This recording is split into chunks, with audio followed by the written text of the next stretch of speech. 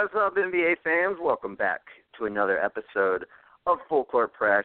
It's episode 53, and I have promptly entitled it Raptors Gonna Raptor. I'm your host, Nick Smith, and joining me tonight is Jawan Carter. What's up, Jawan? What's going on?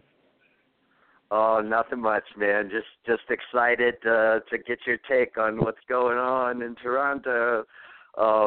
Let's jump into it, man. The Cleveland Cavaliers won Game 1 against the Raptors, despite never having led in regulation. It was a remarkable game. LeBron, of course, carried the team and had at least a couple other contributors in J.R. Smith and Korver, and then they just wiped the court with them in Game 2. Like it was never never really in contention for the Raptors. But like I said, I got to hear your thoughts on this before I go into mine because I'm very intrigued. So what are your thoughts on however you want to break it down? If you want to go Game 1, Game 2, or if you just want to look at the picture as a whole? I just look at it as a whole. I mean, it's one of those things where it's just, I don't know how many more times I had to tell, like, not you guys, because you guys understand, but just the world, like, it will never be the Raptors' year as long as LeBron is in the East. I wouldn't even say, like, just as long as he's in the East. For some reason, DeMar DeRozan, who played actually pretty well, I believe, in Game 1. I didn't watch all of Game 2 because I was at work, so I'm not sure how well he played, but I do know somebody who was exactly who I thought he was going to be, and that's Mr. Kyle Lowry. It's just one of those things to where when I try to tell you guys my beef is with Kyle Lowry, not the Raptors. I think the Raptors are great. I think the organization is great. I'm a huge Drake fan, so I love him being the ambassador. I was a huge fan of the coach this year. He was a guy that I threw out there for Coach of the Year. Yeah. And I love DeMar DeRozan. I have no issues with DeMar DeRozan whatsoever. I didn't even think he shrinks in the light. I'd even say he rises to the occasion a lot better than Paul George has. So I have no issue with DeMar DeRozan. My issue is Kyle Lowry, a guy who for some reason, again, always makes the All-Star team. I feel like, and I get it. It's a voting thing. But it's just one of those things where it's like an All-Star has to show up year-round, not just like leading up to the All-Star game, but after and then especially in the playoffs. And he just never can. He has those games to where he may drop 26 in like Game 1 and then like 5 in Game 2. And then Game 3 he'll drop 10. Like, he's just never consistent. And I've always had an issue with that. But to get to LeBron, man, is he really looking like an MVP out here. Man, LeBron willed them to that Game 1 victory that no one thought they were going to pull out. And then he just was the catalyst for the blowout in Game 2. And it's one of those things to where it's like I wouldn't be shocked if Toronto got one in Cleveland just because that team is very inconsistent. And I can't expect LeBron to drop 45 every game for them to win it. Like, someone has to do something to help him. So I won't disrespect Toronto and say they can't get a game, but this will be as close to a sweep as any of these series look like they'll be. Because I'm looking at Pelicans and Warriors. Pelicans look like they could possibly get 2 in this series. I do not see a situation to where Toronto gets 2, unless LeBron just completely flames out. But yeah, just to wrap it up. DeMar DeRozan, in order for them to win this series, is going to have to do exactly what LeBron's doing. Like, exactly. Everything that LeBron's doing, that's what DeMar DeRozan's going to have to do. Not only to keep that team in a game, but to even make them close to beating out Cleveland in this series. But again, I just want to say the way LeBron's been playing, I'm glad that I stuck with him as my MVP, unlike me leaving Donovan Mitchell, like I should have stuck with. Right. It's just really good to see LeBron showing every reason why I thought he should have been or still should be the MVP of this year. Yeah, I mean, he's definitely, pointing out his case, and that's undeniable, because he's been phenomenal throughout these playoffs. I will push back a little bit on Kyle Lowry, because he's actually played relatively well. You're not going to get big scoring games out of him. It's just not like who he is, but at least anymore, and not with the way that they run their offense. But he's shooting the ball well. He shot 6 of 12 in the first game. He had 18 points. He had 10 assists, 3 rebounds. And, he's at least active on the defensive end. He didn't do much in the way of stats, but he is active. And then in last night's game, he shot 70% from the field. He shot 7 of 10, had 21 points, had 8 assists and 4 rebounds. And he's been pretty much their main consistent three-point shooter for this series. DeRozan hasn't hit a 3 yet in this series. He is 0 for 9. So, I'm not even saying DeRozan has played bad, because he shot 10 of 20 in game 1, and then came back in game 2 and shot 11 of 23. So that's by no means bad. But I mean, I think Lowry's been playing okay. I think DeRozan's been playing okay. It really just boils down to they can't stop LeBron. They don't have what it takes to stop LeBron James, and they never will. You're right. This year, if any year, was going to be their year. And when Joel and I broke down this series on Monday, Joel was like, I think they're going to get him this year.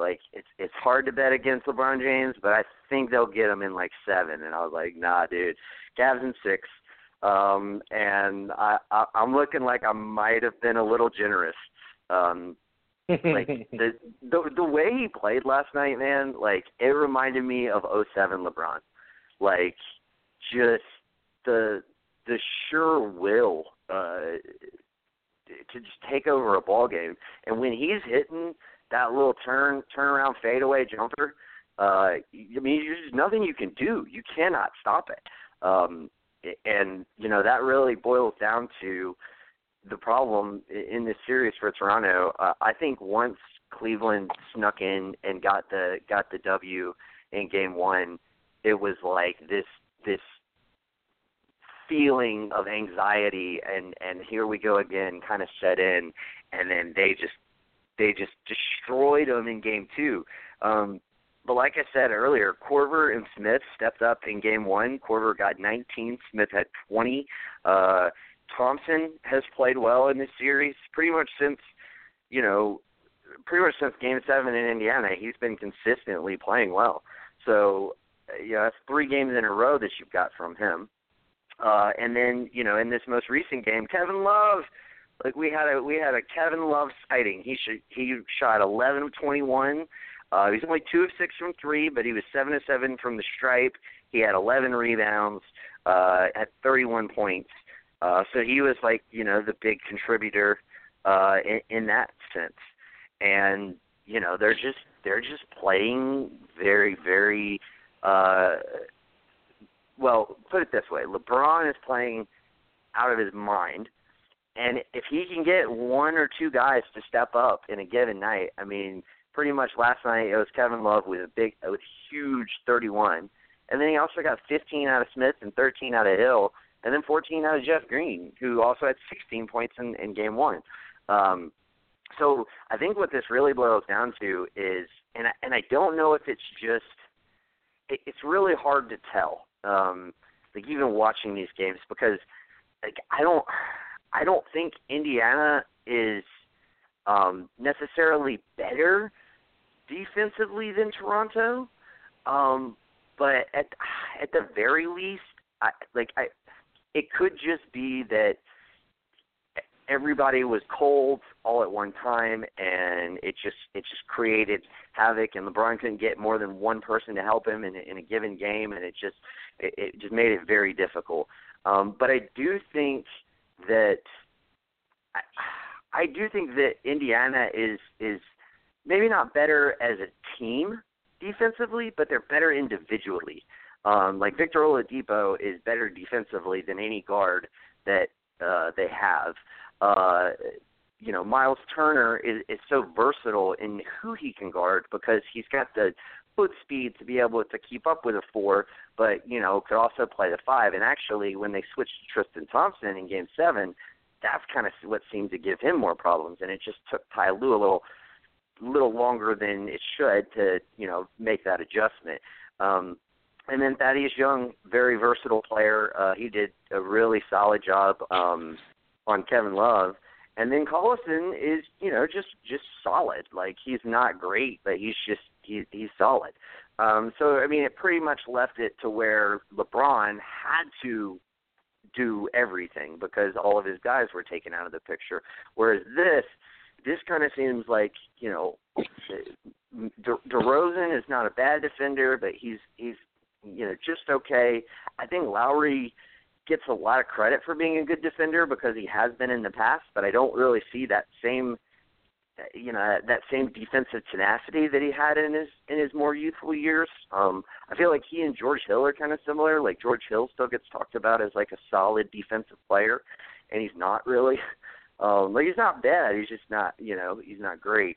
And then, Serge Ibaka used to be like one of the league's best defenders, and man, since he, like a couple years before he got traded out of Oklahoma City, he just lost his step, man. He doesn't jump like he used to, and so he doesn't get those blocks, and Valanciunas is not bad, but he's certainly not versatile. And having to match up on Kevin Love is obviously working in or at least in Game 2, worked in their favor. So I feel like I'm almost vindicated from last Thursday when I said I didn't care about the Raptors-Washington series, the Wizards series, because I really don't feel like there's that much disparity between the teams. Like, I feel like Washington would be like right there in the same boat, right? Like they might have even stolen one of these games, Like, I mean, if you look at Toronto's bench, yeah, they have a great bench, but like having a great bench ain't gonna win you a playoff series. It's just not how the playoffs work. Never in the history of the playoffs has it come down to, well, we had a great bench. So no, it's the stars. It's your starters that are gonna win you a series. Now your bench might win you a game, but they're not going to win you a series. I just think Washington's starters are better than Toronto's. They weren't good enough to beat Toronto, but I think they would. I don't think there would be much of a difference in the series of Cleveland versus Washington and Cleveland versus Toronto. So I don't want to take away, like I said, I don't want to take away anything that the Cavs are doing, but I just don't think Toronto's that good. Like, I kind of came to that realization like recently. I've been kind of following them this year, and then when I watched a couple games here and there, especially coming down the stretch, they weren't hot. They're not like they were earlier in the season. I just don't think they're that good, man. I think they're good. It's just, again, no. Don't get me wrong. They're good. I just don't think, like, do you think they're a far better team than the Washington Wizards? A far better team? No. I told you Right. I had to fight myself to say that Washington would lose that series because I just felt like John Wall and Bradley Beal is more than enough to beat Toronto. I think Toronto's biggest issue is their two head guys. They play well, but again, I always say this when we talk about guys that play well in the game. To me, it's when you get it. I told you another knock I had on Kyle Lowry was, like, if he does finish a game with 21, he got most of that in the first half. And then he struggles. Right. He struggles late in the game. Well, he just didn't shoot. He doesn't, like, here's the thing. Or just doesn't shoot, right. Right. Like, Kyle Lowry cannot take over a game anymore. He used to be able to. He ain't doing that anymore, which means DeRozan is the only person who can take over a game. And I think DeRozan's like right in between that level of all-star and superstar. He's not quite, like, he's better than your average all-star, but he's not quite in that superstar realm. So it's just tricky when you're having to rely on a guy who's like a fringe superstar, and that's the only superstar you got. And then you got somebody like Kyle Lowry, who's, I think I would consider him a bottom tier all-star. I think you would probably say that he's, on the outside looking in on who you would pick, especially if we could pull as much talent from the West that we wanted and construct the 24 best players. Like, he's probably on the outside of those 24 best players in the league now. So, yeah, I don't think, I hate to say it, I don't think they're that good. They're good. They're just, like, people were acting like, it took LeBron 7 games to beat Indiana. Like, Indiana's really good. Like, people forget that. Like, they're not used to it.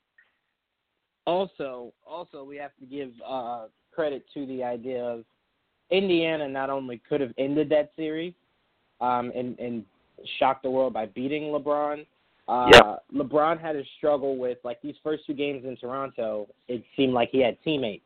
The entire series against Pacers, it seemed like he was just playing by himself. And you have to give a lot of credit to Nate McMillan. Indy's defense on that one, though. Yeah, that's like I said, I think there's credit to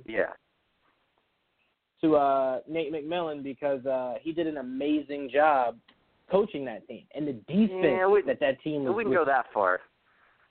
I wouldn't say he did an amazing job. He made a couple really bad coaching snafus in that series, and it probably cost him. That team almost beat Cleveland in the first round. I'm just saying I credit the players. There was just a couple coaching decisions that I just did not agree with that I think potentially cost them that series. We can go to that. We can go to that one game where Oladipo could have tied it and missed a wide open shot. That's not coaching. That's Oladipo. That's true, but when it comes down to Game 7 and it takes you, and LeBron's dominating like he is, and it takes you a full half of play before you're like, maybe I should double team LeBron. That's true. They start Tristan Thompson, and Tristan Thompson's just gobbling up rebounds on Miles Turner, and you don't say, hey, maybe in the second half, let me start Sabonis on Tristan Thompson because at least he's bigger, stronger, and can put a body on him. There's just decisions like that, man. I don't think he did a bad job over the course of the whole series, but that Game 7, some of those decisions in Game 7 were just, I don't know. I just didn't think they were very good. But fair enough. I would say this. I would say in Game 7, Ty Lue outcoached Nate McMillan, and you don't ever want to be outcoached by Ty Lue. So we'll just leave it at that. That's a really good point. But like, back to the topic at hand, I don't think there's any amount of coaching. I just don't think they don't have the pieces. They've never had the pieces, and like you said, it'll never be their year. Now, of course, we could be saying all this, and they could win 4 in a row, and just us be like dumbfounded. I still see them getting a couple.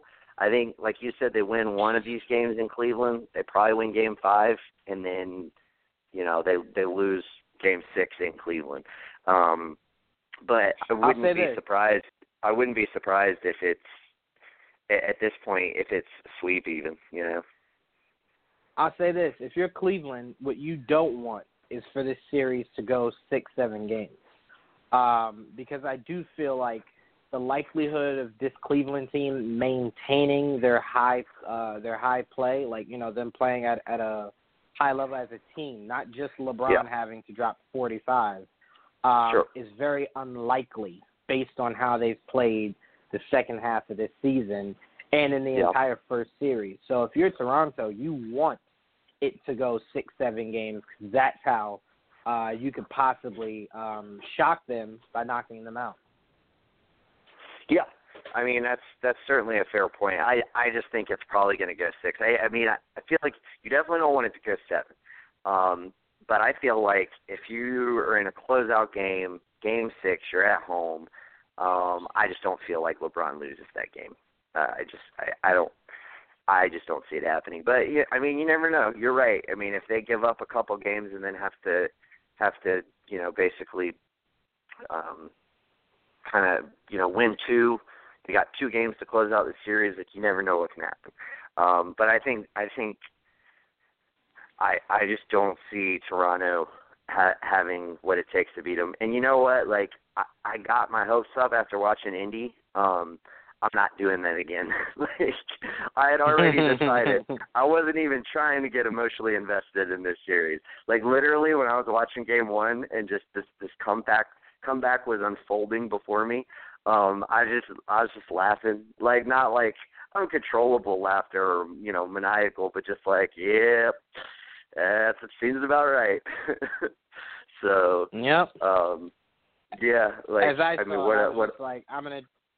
As I saw, I was like, I'm gonna just try not to rub this in the guy's face. Like, I knew Toronto was gonna beat Toronto. Especially with Drake talking all that mess, fighting Kendrick Perkins or trying to. Yeah, no, they can't. They can't. Yep. So yeah, I mean, I feel like this one is pretty much done. Luke's already calling it a sweep. I wouldn't go that far. I think they get at least one. And like I said, I still think they'll get 2, but nevertheless, like, it's same old. But let's move on to our other Eastern Conference matchup, which is also a 2-0 lead. The Celtics won Game 1 against the Sixers very handedly, and won a highly contested Game 2 in order to take commanding lead of the series. Game 1, I wasn't shocked. Like, I even said earlier, to Joel, I was like, I could see the Celtics winning Game 1 just because they have the momentum. They just beat Milwaukee. They're at home. They play really well at home. And maybe Philly comes out a little flat, and of course you got the Brad Stevens advantage. So I wasn't shocked. I didn't expect it to be like out of reach for the majority of the game like it was. But I pretty much was prepared for them to win that game. So that is what it is. What are you going to do? Al Horford, he had a terrific game. So did Tatum. So did our new favorite NBA point guard, Scary Terry Rozier. They had 29, 28, and 26 respectively. So when you give up that, chances are you're probably gonna lose the game. Now, Game 2, on the other hand, I got some mad problems with Game 2. First things first, let's just get these 2 out of the way because these aren't my 2 biggest gripes. But Philly missed way too many fucking baskets right at the rim. I don't have the shot chart pulled up in front of me, but it was egregious. Embiid was missing shots right at the rim. Ben Simmons missed shots all night, and he never shoots anything that's granted, he only took 4 shots, but they were all at the rim, and he missed every single one of them. And, essentially they were just relying on J.J. Redick to just, like, carry them, and Robert Covington. Robert Covington had a very solid effort. But it was just weird, and Saric was missing shots too. They shot the ball very poorly, and that's one thing. Like, it would be one thing if Redick had an off night and he shot 4 of 13. But Dario Saric, like, you're a lot of your shots are inside. Some of them are outside, but a lot of your shots aren't. And, like, you and Simmons and Embiid can't miss that many shots right at the rim. Number 2, I think this is probably the worst officiated game of the playoffs thus far that I've watched. Like, you expect you would always expect that the home team is the calls are gonna go slightly in their favor. Maybe the spread being like 3 or 4 calls. I feel like it was like 8 or 9. Now, granted, maybe it's just my bias, getting the better of me. But I mean, I'm pretty good at compartmentalizing things like that. Like, I obviously wanted the Pacers to win that series, and I went on the record twice, like 2 different times, basically being like, yeah, the Cavs got the better. They got a few more calls, but it wasn't egregious. I felt like this was pretty egregious. Just calls being made on Philly, like that just weren't fouls or were real ticky-tack. And then also on the other end, like fouls that were committed by Boston that just weren't called. There was like 3 or 4 different drives to the lane where a 76er got hacked and it just wasn't called. So I feel like the spread was a little much, even for a home game. But let's get into the real reasons that Philly lost this game. One, Ben Simmons played like shit.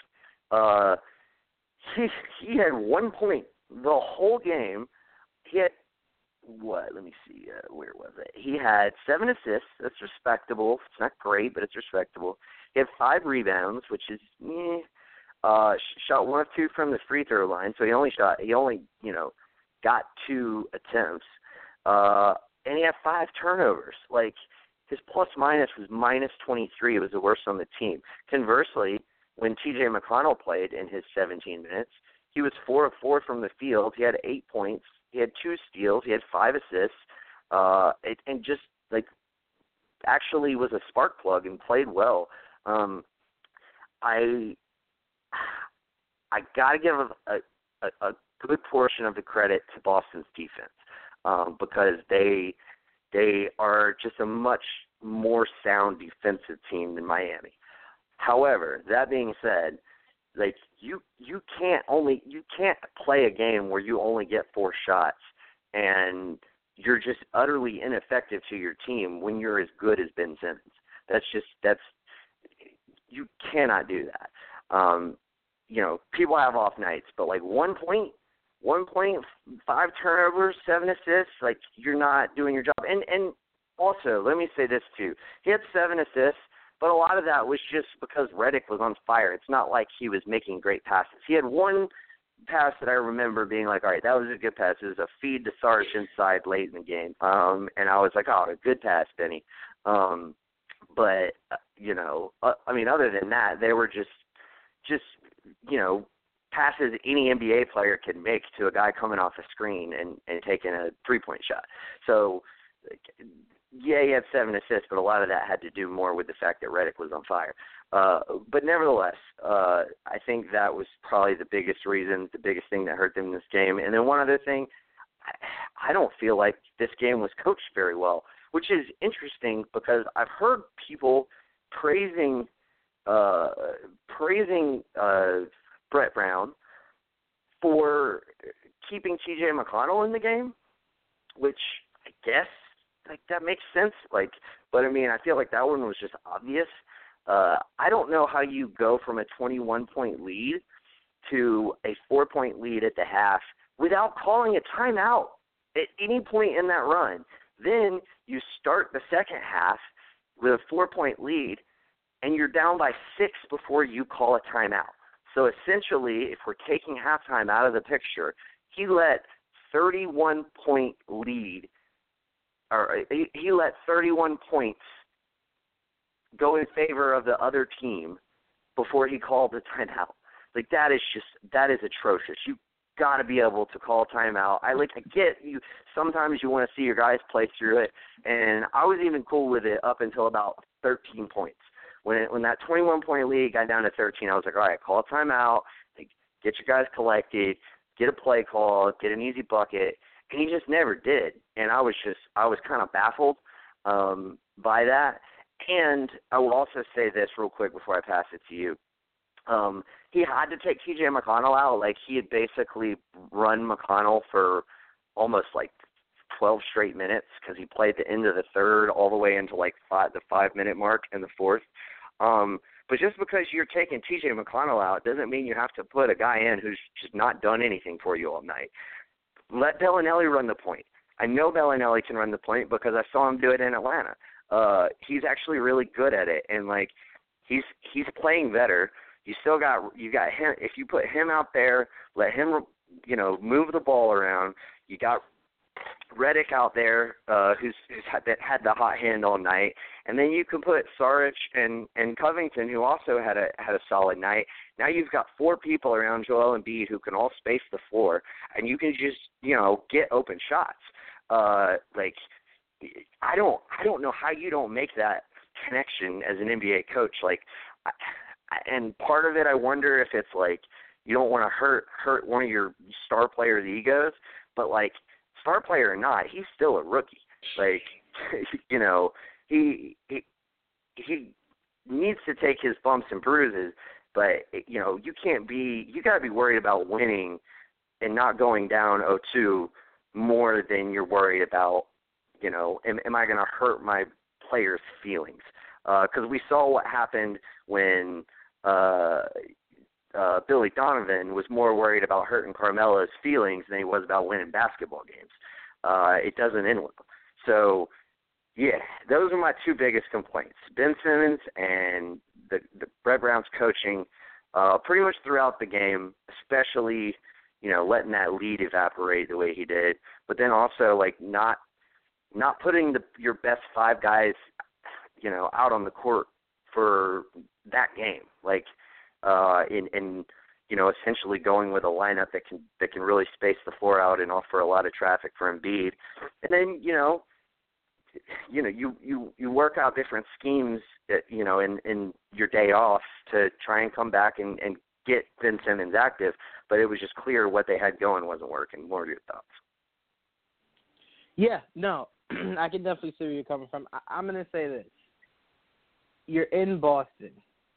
Obviously you're the away team. You're the much younger team. I won't say much younger because Philly, I think, definitely has more veterans or older veterans than the Celtics do. They're going Redick and Covington up there, and Ilyasova, right. and Bellinelli. Yeah. Yeah. They're definitely going to call it like that in Boston. They're just going to call it like that. Philly is learning because they're a young team that hasn't been there before as far as their stars. My hope for Ben is that he's not going through the rookie wall because this is the worst time to get it. I don't believe that's what it is. He just had an off game. But let me just say this, especially for Luke, because I told him I was going to defend the Celtics because you know how much I love those young guys. It definitely could have been officiated a lot better than it was. It could have. But I'm one of those guys that it happens. It's the NBA. It happens. They don't give calls for certain teams. Me being a Knicks fan, I know that from experience. We never get calls. So it's going to happen. You just have to play through it. You have to play through it. You have to. Oh, no, I agree. I ultimately agree. Go ahead. I'm sorry. Go ahead. No, you go ahead. I was going to say their biggest issues were what you were saying, and it's going to come down to coaching. It's always going to come down to coaching, and Sixers, unfortunately, are at a disadvantage. Not to say that Brown isn't good. He's just not Brad Stevens good. Right. So if it comes down to that, you're at a disadvantage. But let me just say this for Luke, to Luke, rather, not for Luke. This series is definitely going 7 games. We just saw Boston play a Milwaukee team that they could have easily swept. But they hit points to where they couldn't get shots going.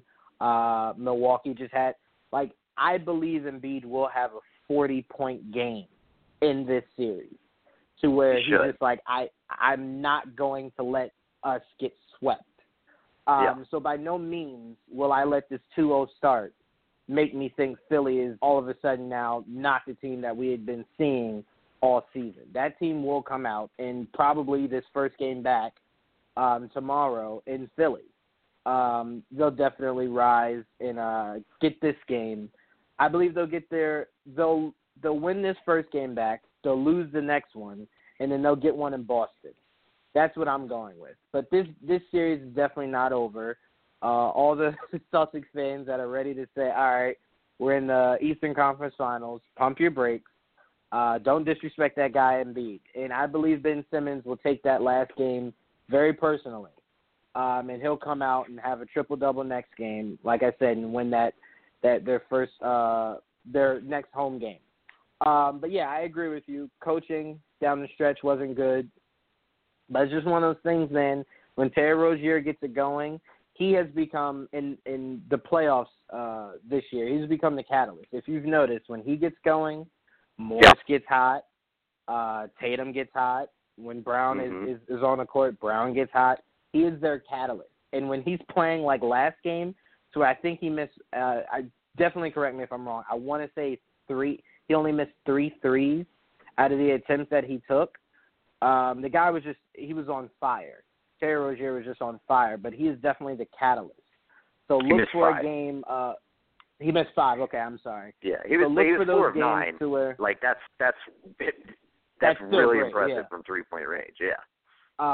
So look for those games to where you see Terry Rozier struggle, because then that's those games that you have to see if Boston can pull themselves out of having their leader, and that's what he's been, struggle. That's the biggest thing I will encourage everyone to look out for in these next few games. If you see Terry Rozier struggle, that'll definitely have an impact on the entire team, and it'll be interesting to see if Brown or Tatum can pick up the slack and lead them to a victory. But I don't see Philly being down 3-0 come Monday.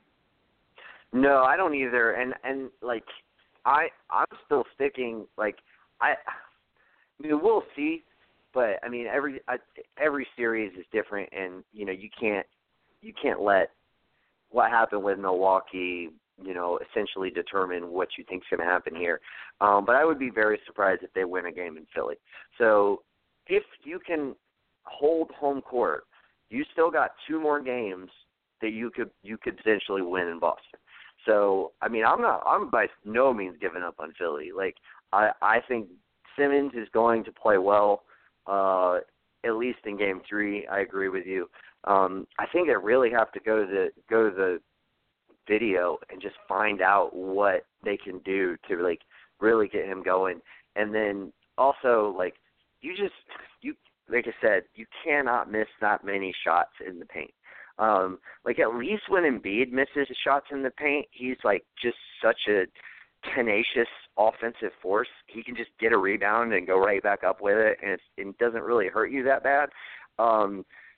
Simmons, like he's a good rebounder, but when he misses one in the paint and Al Horford's there, like Al Horford is probably going to out rebound Ben Simmons, like especially at this point in their respective careers.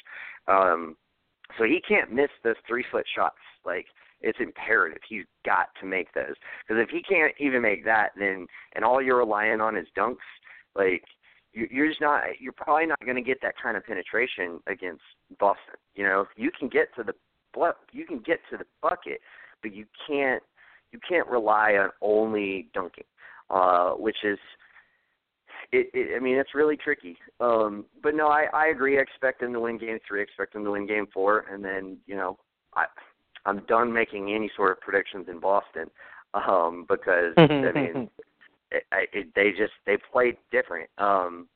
So I definitely think it'll be interesting to see if Terry continues his road slump. Because if that happens, I think Philly wins pretty easily. But here's the thing. It's not like he had a great game in Game 2. He had a great game in Game 1. He had a good game in Game 2. And there were several guys who had good games in Game 2. But nobody had a great game. But the only person on the Sixers who had a great game was J.J. Redick. And, he didn't even have a great game. He had a really good game. He had 23 points. I think he led all scorers. But that's not great. That's not like, that's not even a game like what Terry Rozier did in Game 1.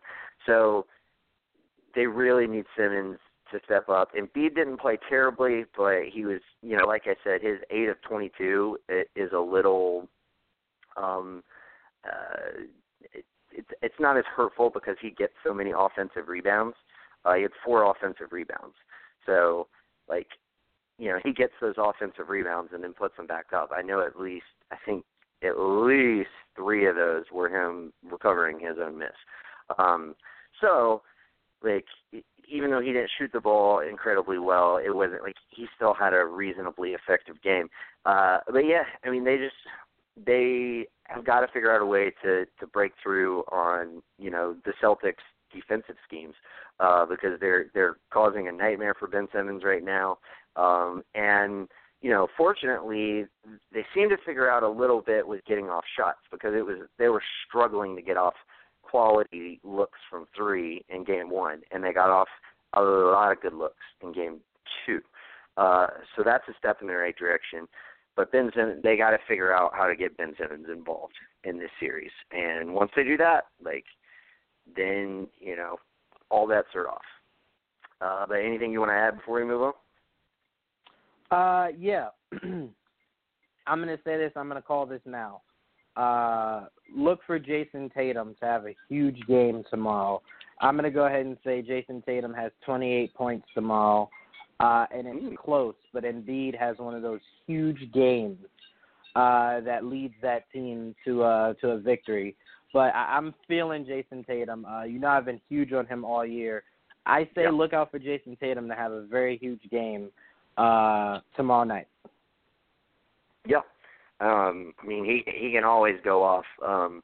I would probably rely on him more than anybody else. I feel like he's been the most consistent out of these playoffs, whether it be a home game or road game. It doesn't seem to phase him. The second most consistent. I would say Al Horford's probably been the most consistent, but he's definitely been the most consistent. but Tatum has been the most consistent out of their younger guys, whether it be home or whether it be away. That doesn't really seem to play into how he plays. Whereas it's very clear to see with Terry Rozier and Jaylen Brown, it does seem to matter a little bit more whether they're home or away, especially Terry Rozier. But yeah, it'll be interesting. I obviously want Philadelphia to win the series, but even more than that, I want it to be interesting. So I'm hoping they get the next 2, and then we can go back to Boston all tied up and have us an interesting series. But let's move on. This is now that I've sat and talked all this trash about my pick for Rookie of the Year. Let me talk about the guy that I snubbed for Rookie of the Year, and seemingly convinced everybody except Joel, who just copped out and wouldn't pick one or the other. But it's like I seem to sway everybody at the end of the season, or I guess I shouldn't say I should say Ben Simmons' play down the stretch at the end of the season seemed to sway both you and Luke. But man, Donovan Mitchell, he is really, really good. I just can't say enough about the guy.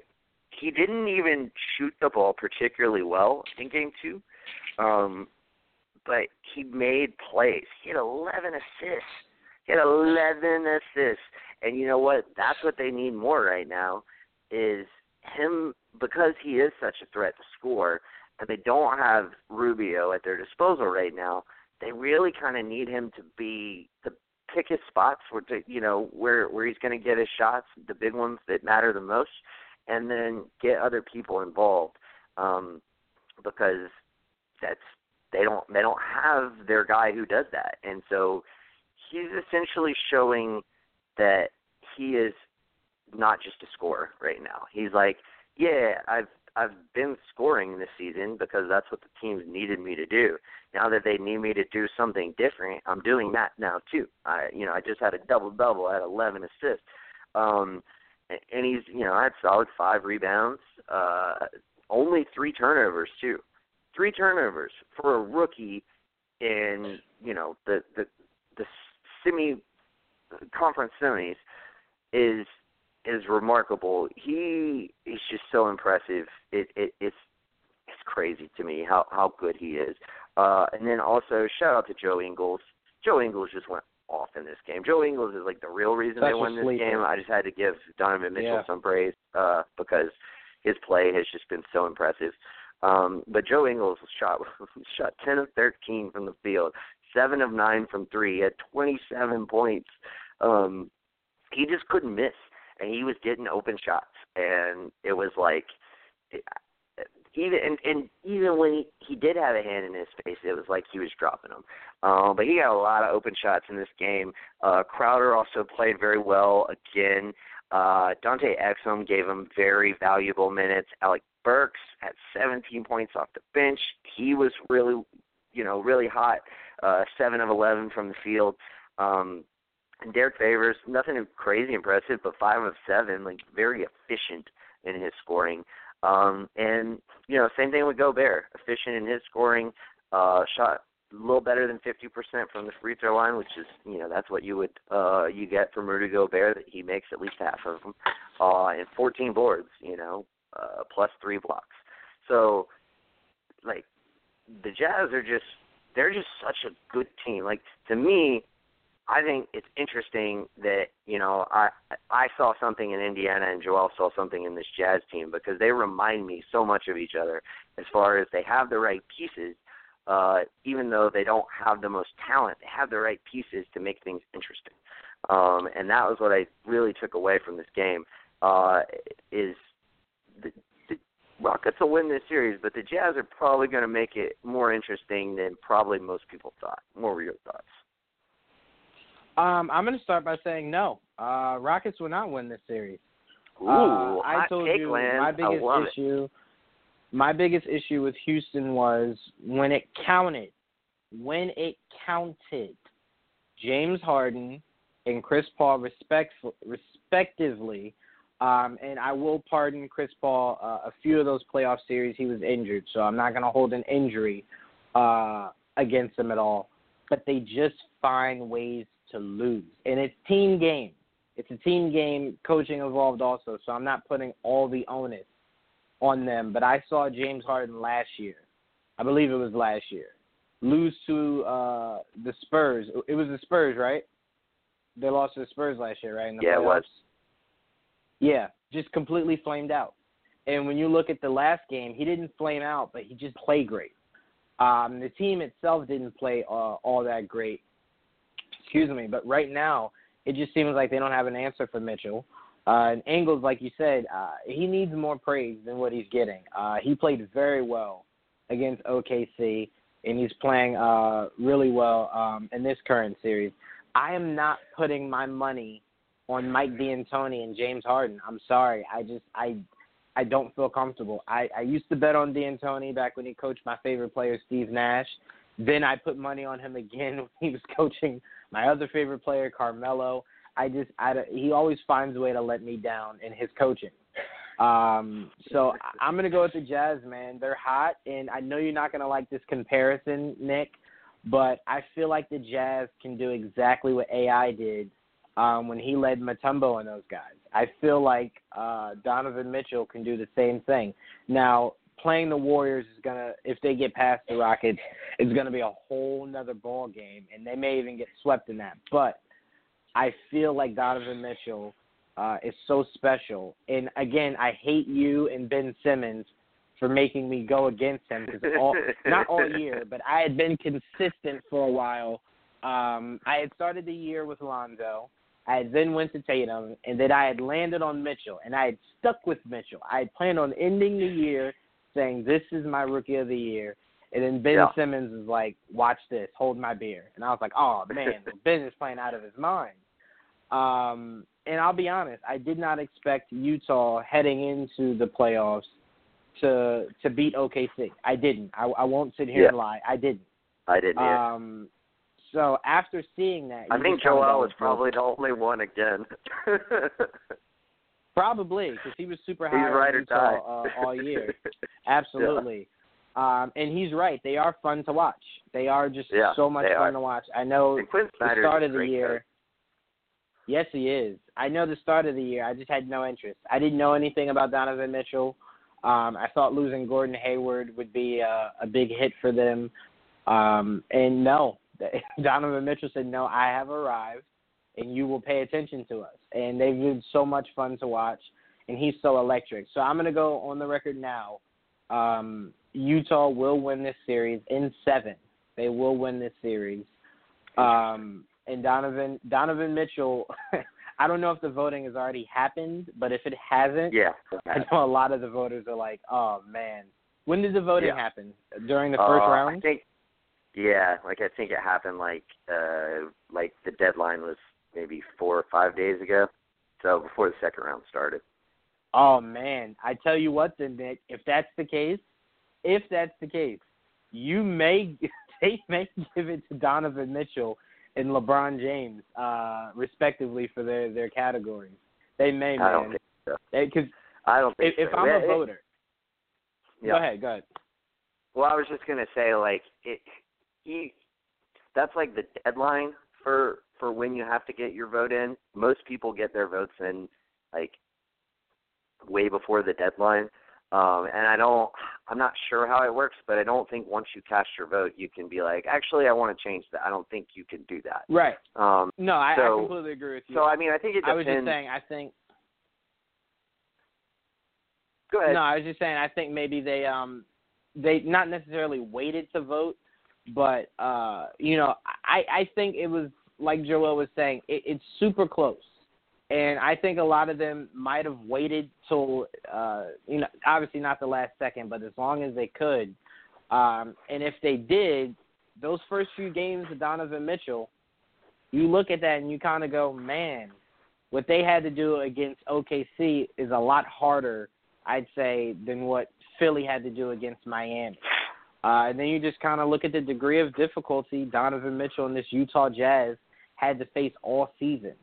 And then for them to make the playoffs and then to get out of the first round. I don't know. All I'm saying is I hate Joel sitting on the fence also, but it looks like, and again, it's pretty much impossible for that to happen again, but I wouldn't be shocked if it did, man. I would not be shocked if it did. Oh, I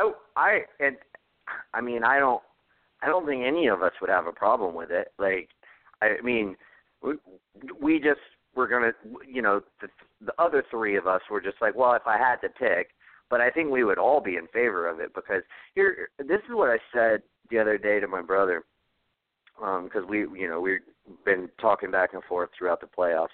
I really feel like, and I'm not talking about their ceilings. I'm not saying they are going to be this good, but I feel like, you said it a couple weeks ago that, you basically thought Ben Simmons has the potential. You didn't say would, but you said he has the potential to be kind of the next Magic Johnson type player. He's certainly got the build for it. He's got the passing. He's got work to do. But even though we kind of just crucified him earlier in the show, we also have to recognize how young he is and that it's just one game. But nevertheless, like my point being, is you usually get like player like Magic Johnson, and then like 3 or 4 years later we got Michael Jordan, and then it was essentially and no I should preface it with this. No, I'm not dissing Larry Bird. I love Larry Bird, but I'm just focusing on the type of players that I see in Donovan Mitchell and Ben Simmons.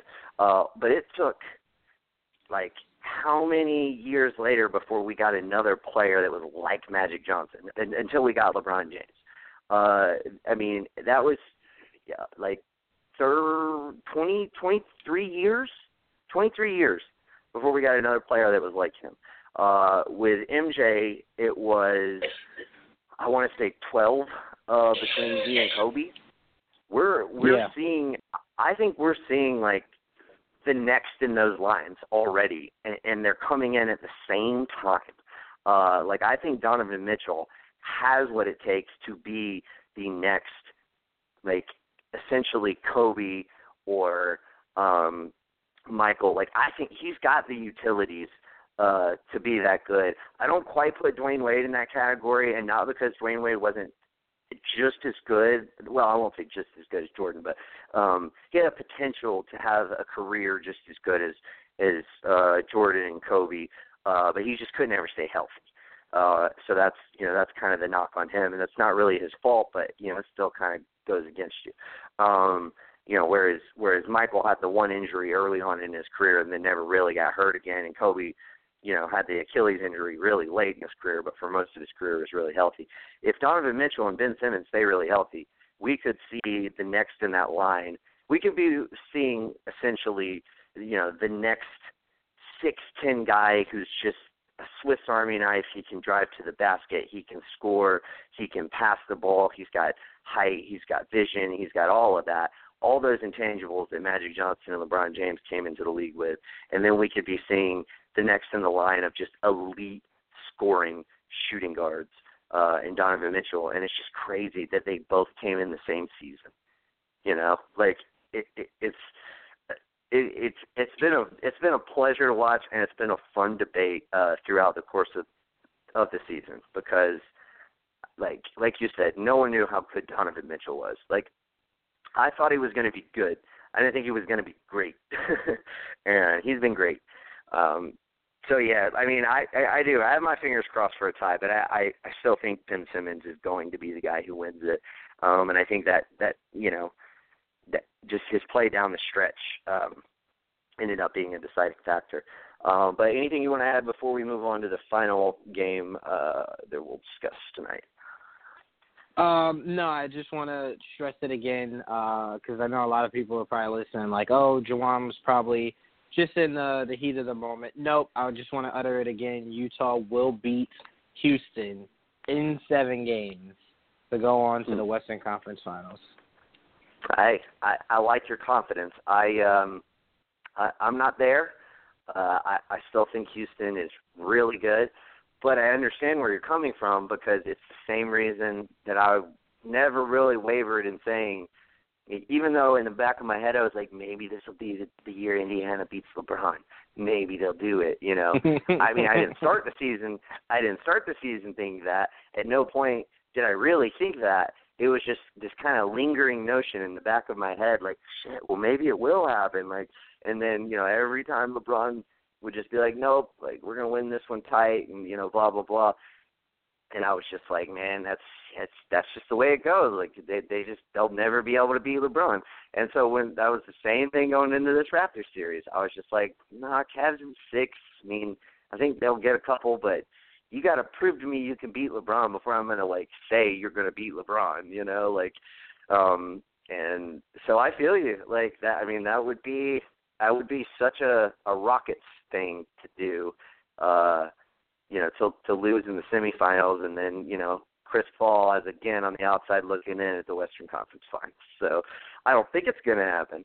But I get your logic for sure. And, the Jazz are a really good team. But let's move on. We can kind of talk a little bit about game 2, rather, between the Pels and the Warriors. And as we kind of get through that, we can wrap up. It looks like New Orleans is going to win this one, up by 20 right now with about 10 minutes left in the game, make that 22. And they've looked in command of this game throughout it. But on Monday, I had to go on a rant with Joel because I was just so distraught after watching the second quarter, really, of Game 1 when the Warriors, without Steph Curry, were just like, man, we're going to take this game over. And they did. And I was just like, I just had this, and maybe it was just an overreaction. Maybe it's not. I don't know. But I was just like, man, they're probably going to fucking sweep them. And, they're going to, beat Houston in, 5. And then they're going to just destroy whoever comes out of the East.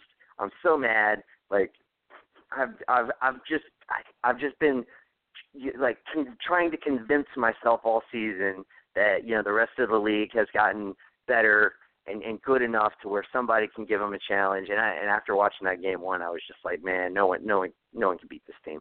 After watching game two, I was like, I was very much like, okay, like that was just one game. Because game two, yes, the Pelicans lost, but I think you're seeing with this game three that game gave them a lot of confidence, and they essentially were like, yeah, we can beat these guys. I don't think they will, but it's giving me hope that somebody can at some point throughout these playoffs. And that's something that game one just had me destroyed about. But in any event, Mirotic finally shot the ball reasonably well. Anthony Davis is always, he plays well every game. He only had 25 points, but he was efficient in scoring. He had 15 boards, had 5 assists. Rondo had 12 assists. Holiday, definitely turned it around. Like, most of their guys played really well in this game. They kept it close.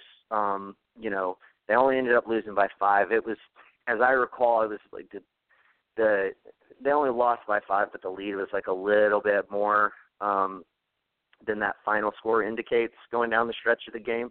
But they were in it. Like, they, were in it throughout the whole game, never really let Golden State go on any kind of huge run. And it was just a competitive basketball game, and I was like, man, all right, cool. This is fun to watch.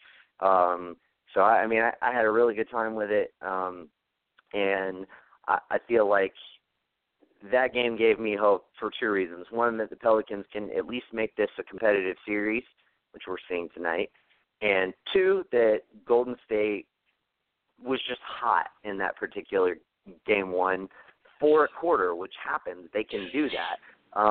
But maybe they're not going to do that over and over again. And one more thing before I pass it to you. I didn't think Steph Curry was going to play game 2. So I want to shout out to Steve Kerr. I really expected them to say, well, we won game 1. We've proved, handedly, we've proven that we can beat this team without Steph. Like, maybe let's just rest him one more game to make sure, he's 100%. And instead, they were, essentially Kerr was like, no, let's bring him off the bench. Like, let's play him relatively limited minutes. He only played 27 minutes. But I don't think they win that game without Steph Curry. Steph Curry had 28 points. He was 5 of 10 from 3, 7 of 7 from the line. He had 7 boards, 2 assists, 3 steals. He had 6 turnovers, so he's a little rusty.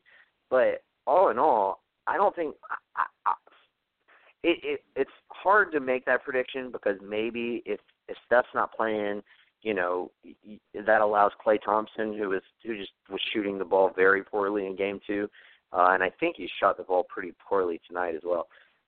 Maybe he gets into a better rhythm, but he had 20 shots. It's like, you're not going to get much more than 20 shots. I really don't think that the Warriors win that game without him. And I think probably he more than likely took a cue out of what happened with the Sixers and the Heat, when the Sixers were like, maybe we should just rest Joel. We got game 1. Like, let's just rest Embiid another game. And then Miami came in and stole game 2. And I think Kerr was like, nah, like, he's good to go. Let's go ahead and play him. We'll pull him off the bench. Like, we won't play him huge minutes, but, I feel like Kerr had a feeling that they were going to need him in that game too, with a team that had just gotten embarrassed and wanted to come out and prove a point. Big props to Steve Kerr for essentially making what I think was the right decision and playing Steph Curry, who I think won them the game. But your thoughts? Well, hindsight, yeah, that was a good idea, but I was definitely of the mindset, and I know I haven't been on to say it, but I was of the mindset I didn't want them to play Steph. Don't play Steph until like it felt like you had to put him in, or the series was at risk. And I get what you're saying about how they might not have won the game the other night without him. But again, that's hindsight, because the game's already happened. But I'm talking before the series. I was just like, if Golden State can't beat the Pelicans with a healthy Durant, healthy Clay, and a healthy Draymond, then it's just like they have bigger issues to worry about. They should be able to handle this series. I'm not saying necessarily sweep them, but they should be able to win the series. So him bringing him back, obviously now it looks great. The team's at like 100% fully. They're ready to go. The game that they lost tonight is one of those to where it's like, Warriors usually always do this. So to me, it's not. I can't get excited for the Pelicans because I feel like the Warriors usually in series where like teams have like a crazy loss, they're not going to come back and especially on their home court and get blown out again. But I by no means do I think Anthony Davis can make this series interesting. And I'm with you. I did want the year to start because remember our pick was OKC to represent the West. So I'm with you. Yeah. I was hoping that at least the West would be more competitive. But boy, were we here wrong we on are. that one, by the way. Yes, we were. Not but only were we wrong I think on both OKC, of us I think both of us kind of wised up once Robertson went out, and we saw a healthy sample size without Robertson, and we were like, yeah, I don't think this is going to happen. Like we didn't die on that hill, is what I'm getting at. Yeah, we did not. We evacuated the hell out of it. Absolutely. Not only did it not work out for OKC, to me, and I know it's going to kind of sound like I'm riding the fence here, as much as I do love Donovan Mitchell, to me the West didn't get more competitive because I still don't see any team in the Western Conference in the playoffs right now that I honestly think could beat Golden State in 7 games. If Houston gets past if they get past it's Jazz, going to take. I still. It's going to take everything they have, but that's to me that is the one team that could beat Golden State. I don't think there's another team. I think if Boston was healthy, they could beat Golden State, and the biggest reason is they're so good defensively. And even though Golden State is like a unique offensive team. It's like I said earlier this week, as it pertained to this series between the Pelicans and the Warriors. Like, the Pelicans were able to shut down the Blazers because the Blazers don't move the ball like Golden State. There's a lot of one-on-one defense on either C.J. McCollum or Damian Lillard, and like you've got two guys in the backcourt, and Rondo and Holiday, who are just good at man-up defense. But when you're having to do all these switches, it's just harder. It just takes. I'm not saying they don't have the personnel to do it. You're seeing them do it tonight, but it is harder. But Boston is the team that can guard them, and we've seen it in the past because of Brad Stevens. And if they were 100% healthy, I would say they could beat them. But they're not 100% healthy, and like as good as Terry Rozier is, as good as their young guys are. I don't see them beating a team like Golden State. It took them 7 to get past Milwaukee. They're up in this series, but we'll see how it plays out. And even if they win this series, it's a really young team. I will say this. I think if Boston wins the series, I think whoever wins this series is coming out of the East. I don't think LeBron's going to beat Boston, and I don't think he's going to beat Philly. I just think he's going to be in he did beat Indy, and I just thought he was going to beat the Raptors because they're the fucking Raptors, I'm going to say this. If Boston wins, as much as I love Boston, there's no way in the course of 7 games LeBron loses to Boston. No way. And if Philly wins, I'm still giving LeBron the edge in 7 games. I think LeBron would have to go 7 against each team, but there's no way. There's no way. Seeing how Philly is struggling early in this series against a Boston team, again, greatly coached. So let me add that. But a Boston team without Hayward and without Kyrie, and you're down 2-0. But you know what's interesting about that? The interesting thing about them being without Hayward and without Kyrie is they're actually better defensively. Especially when it comes when it comes to like Rozier and Kyrie, like Terry is a really, really good defender, and Kyrie has been better this season because of the system, but he's still not, a clutch defender, whereas I think Terry is. And I don't think you're missing much of a beat between Tatum and Hayward. Hayward is a really smart defender, and knows where to be, and he's very much like Al Horford in the fact that Al Horford is as good as he is defensively because he knows where to be at what time. But you're like when you have Tatum out there, he's just more athletic. So I think they're actually a better defensive team without those two. The problem ultimately is they're a much streakier offensive team, whereas if you had those two guys, you would be a solid, like still top 2 or 3 defensive team and just an elite offensive team with those two guys out there. Yeah, I mean, I do take your point. Like, I mean, it's interesting. It'll be interesting to see two things. One, if LeBron can essentially maintain, playing 40 minutes a game and putting up 40 points in those 40 minutes for, essentially 3 straight series. And furthermore, if his guys stepping up in this series is because they've figured something out and they're actually playing better, or if it's actually because essentially Indiana's got better defenders. Maybe they're not as good in team defenses as Toronto, but they have better individual defenders, and so does Boston and so does Philly. Yeah, like I said, it'll be interesting, but Boston, as great as I think they are and as great coach as I think they are, they just have nothing to answer for LeBron James, like nothing. They play great team defense, and I'm pretty sure that they could maybe figure out different schemes and stuff to kind of make LeBron uncomfortable.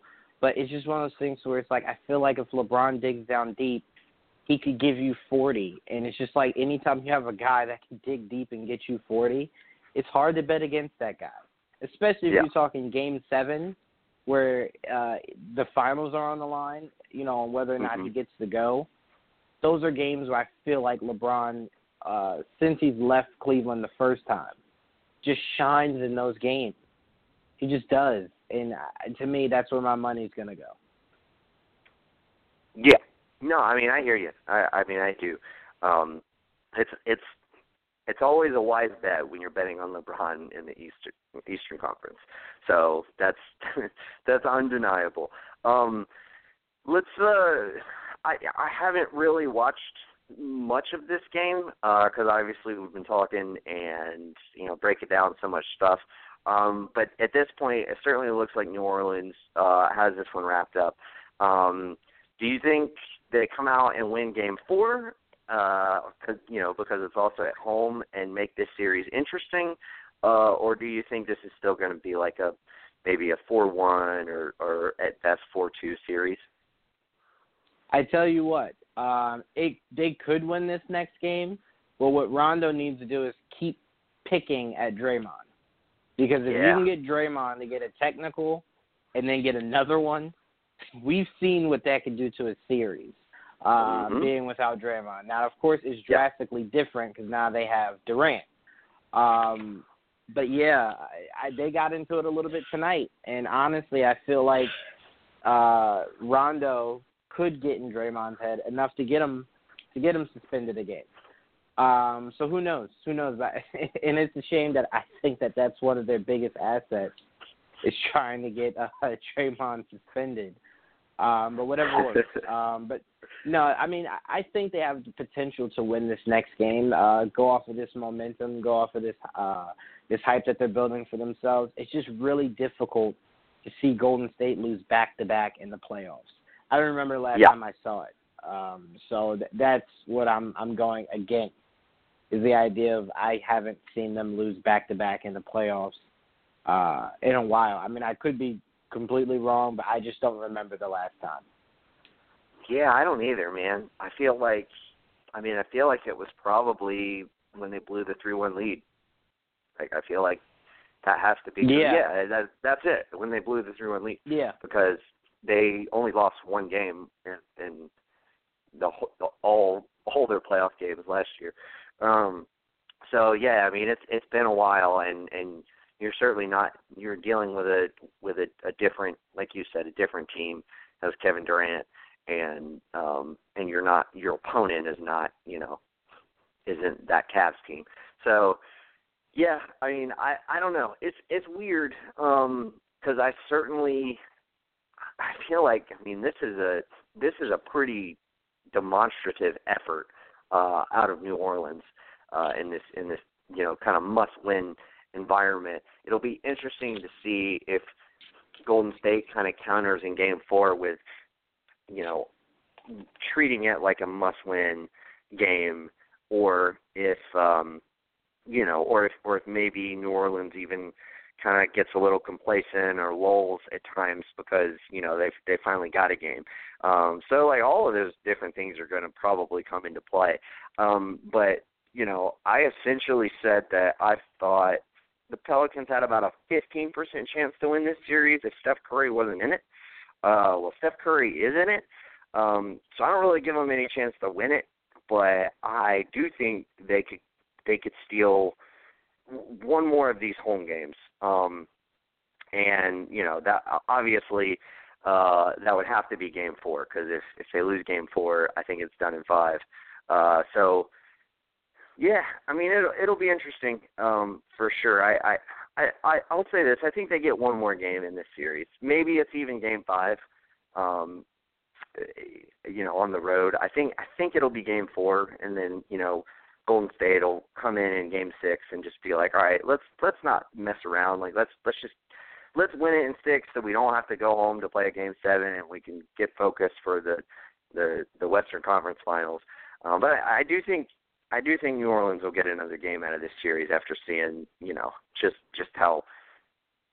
how defiant they were in Game 2 and kept it close, and then with this kind of blowout in Game 3, it gives me enough confidence to say they'll win one more.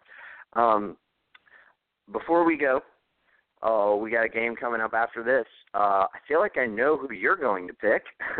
Spoiler from earlier. Utah has tied up the series 1-1. They got, they're going back home to host Houston for Game 3. Who you taking to win Game 3? Believe it or not, because I did say before that Utah would win it at 7. By no means that I think they were going to close it out over the course of the next 3 or 4 games.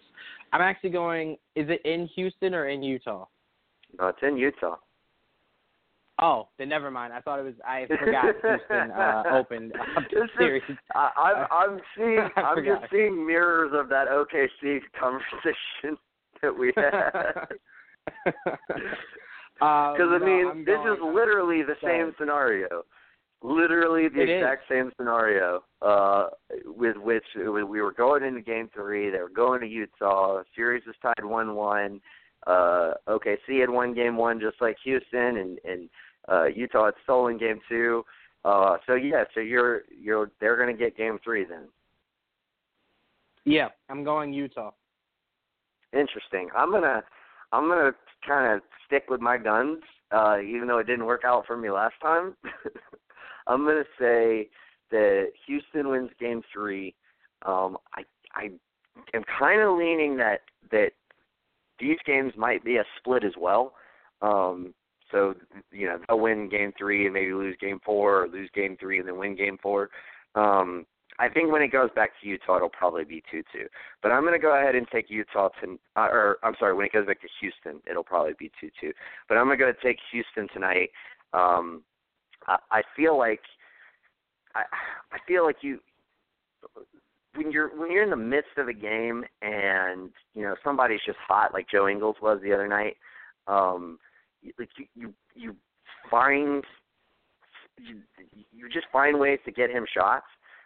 and I don't think they allow him to get hot tonight. I think they probably stick one of their better defenders, whether it's PJ Tucker or Bahamute, on him, and they, essentially say, all right, Rook, like you're gonna have to beat us by yourself tonight. And not that he can't do it. Donovan Mitchell is that man. He can do it, even as a rookie. But I don't think. You still got like a Chris Paul on him, who's even at his age still a plus defender. So yeah, I think they'll pull it out tonight. I expect the supporting cast to play a little bit better. I think it was Game 3. It might have been Game 4, but I think it was Game 3. No, I think it was Game 4, actually. I think it was Game 4 when they went off for 50 points in the third quarter against Minnesota. I could see something like this happening in that game where everybody just gets hot. Like, it feels like they're kind of due for it. Granted, Utah is a much better defense. Not that Minnesota is not okay defensively, but Utah is much better than they are. So it'll be interesting. But yeah, I'm gonna take Houston. I think that their stars. I think at least one of them steps up tonight, and their role players string together enough good play out of them and solid points to take home court advantage back, if you will. But that's going to wrap us up for tonight. Anything you want to add before we get out of here and enjoy this Rockets game? Just only one thing is tomorrow Top 10 is back, and we will be debating Top 10 best moments of Infinity War. Ooh, man. All right. Let me throw out a couple, because I won't make the show tomorrow night, but maybe I can inspire you to use a couple of these. I love the I love, like, does it have to be a particular moment or scene, or can it be like a relationship or what? Well, I'm going to open it up, so it's whatever you want, but I think, because Leo is the head of that now. Shout out to Leo. I think he was sticking to scenes and actual, moments. Particular moments, okay. Because I was going to say, just in general, like some of the relationships are what made the movie, whether it be Stark and Spider-Man, their relationship throughout that movie was great. I love Peter basically being like, dude, no, I'm not going home. Like, why does it make sense for me to go home if the end of the world might be happening and I want to have a home to go to, Right. So that was a great moment. Him with the pop culture reference again, that was great. I definitely think that Thor, and he had a lot of great moments with Rocket the Rabbit. So I definitely think you can pick almost like whichever one is your favorite out of their time together. And then of course there's some more spoiler stuff, and I'll refrain from getting into that because maybe some of our audience for this particular show hasn't seen it yet. So I don't want to spoil anything for anybody out there. But for those of our audience who have seen it, be sure to join Leo and Juwan tomorrow night. What time is it, Juwan? 9? 8 o'clock. 8 o'clock. That's right. Yep. 8 o'clock for. Oh. You say no? No, I didn't say anything. Oh, okay. So yeah, 8 o'clock tomorrow night, Top 10, and as always, we'll have Geek Vibes live this Sunday at 5. I'm looking forward to it. I got some interesting thoughts on the Ant-Man and the Wasp trailer. You know how much I love Ant-Man. I wasn't really overly enthused by this trailer, though, so I'll be interested to see what y'all's perspective is on that. And then also we will be back Monday I think we'll probably be 9, but we're just in constant flux with the playoffs right now. So we're trying to be as consistent as possible, but we're also trying to be able to watch as many playoff games as possible. So just bear with us. Right. But anyway, Juwan, thanks, man, as always, for joining me, and we will see y'all for this particular show next Monday at some point in time, probably 9 o'clock. Hey, man, I'm just keeping it real. I'm not going to tell people it's going to be 9 and then it's not going to be 9 and we change it to 7 and then all of a sudden it's like, nah, dude, it's got to be 7:30 because I'm just now getting off work, like, you know. So I'm just trying to keep it real. Absolutely. Maybe this is a case of when keeping it real goes wrong. I don't know. That would be a fun case. Shout out to Dave Chappelle. But anyway, we'll see y'all Monday at some point, and enjoy your weekend, and hopefully join us tomorrow night for Top 10 and Sunday for Geek Vibes Live. Until then, peace. Peace.